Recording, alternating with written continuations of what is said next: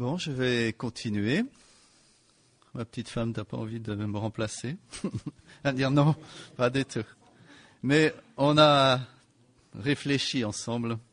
J'ai eu droit à la censure. Elle m'a dit tout ce que je devais dire et pas dire. Non, c'est pas vrai.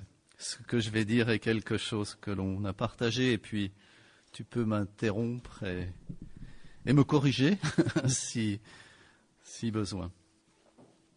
Voilà. Alors on va parler du couple. Là, on va donc réfléchir à la vie de couple.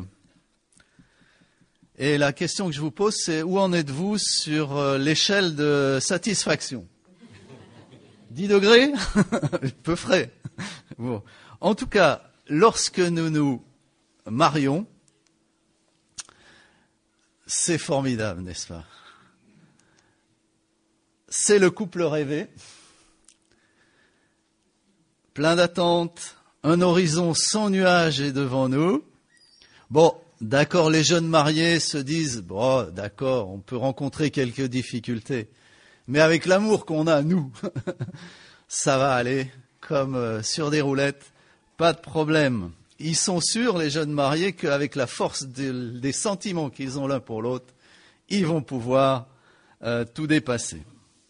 Or, il en va rarement ainsi. Et l'amour conjugal, ça ne se réduit pas à un miracle, n'est-ce pas? Enfin si, ça peut l'être aussi parfois.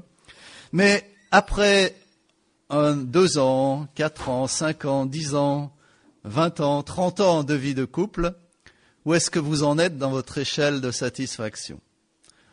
Bon, là, c'est peut-être ça. En tout cas, c'est le couple réel dans lequel vous vivez.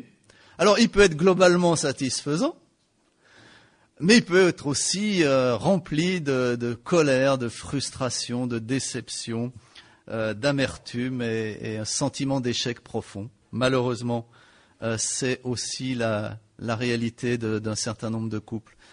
C'est toujours étonnant de se dire, mais comment est-ce qu'on passe de là à là? Vous savez, avec Monique, on est engagé dans un ministère de conseillers conjugaux et familiaux et on rencontre un certain nombre de couples, plutôt des couples en crise. Bon, les couples où tout est formidable, les premiers, ça c'est dans la préparation au mariage. Mais après, c'est différent. Mais généralement, c'est toujours à se dire, mais qu'est-ce qui fait qu'on est passé de là à là? Et généralement,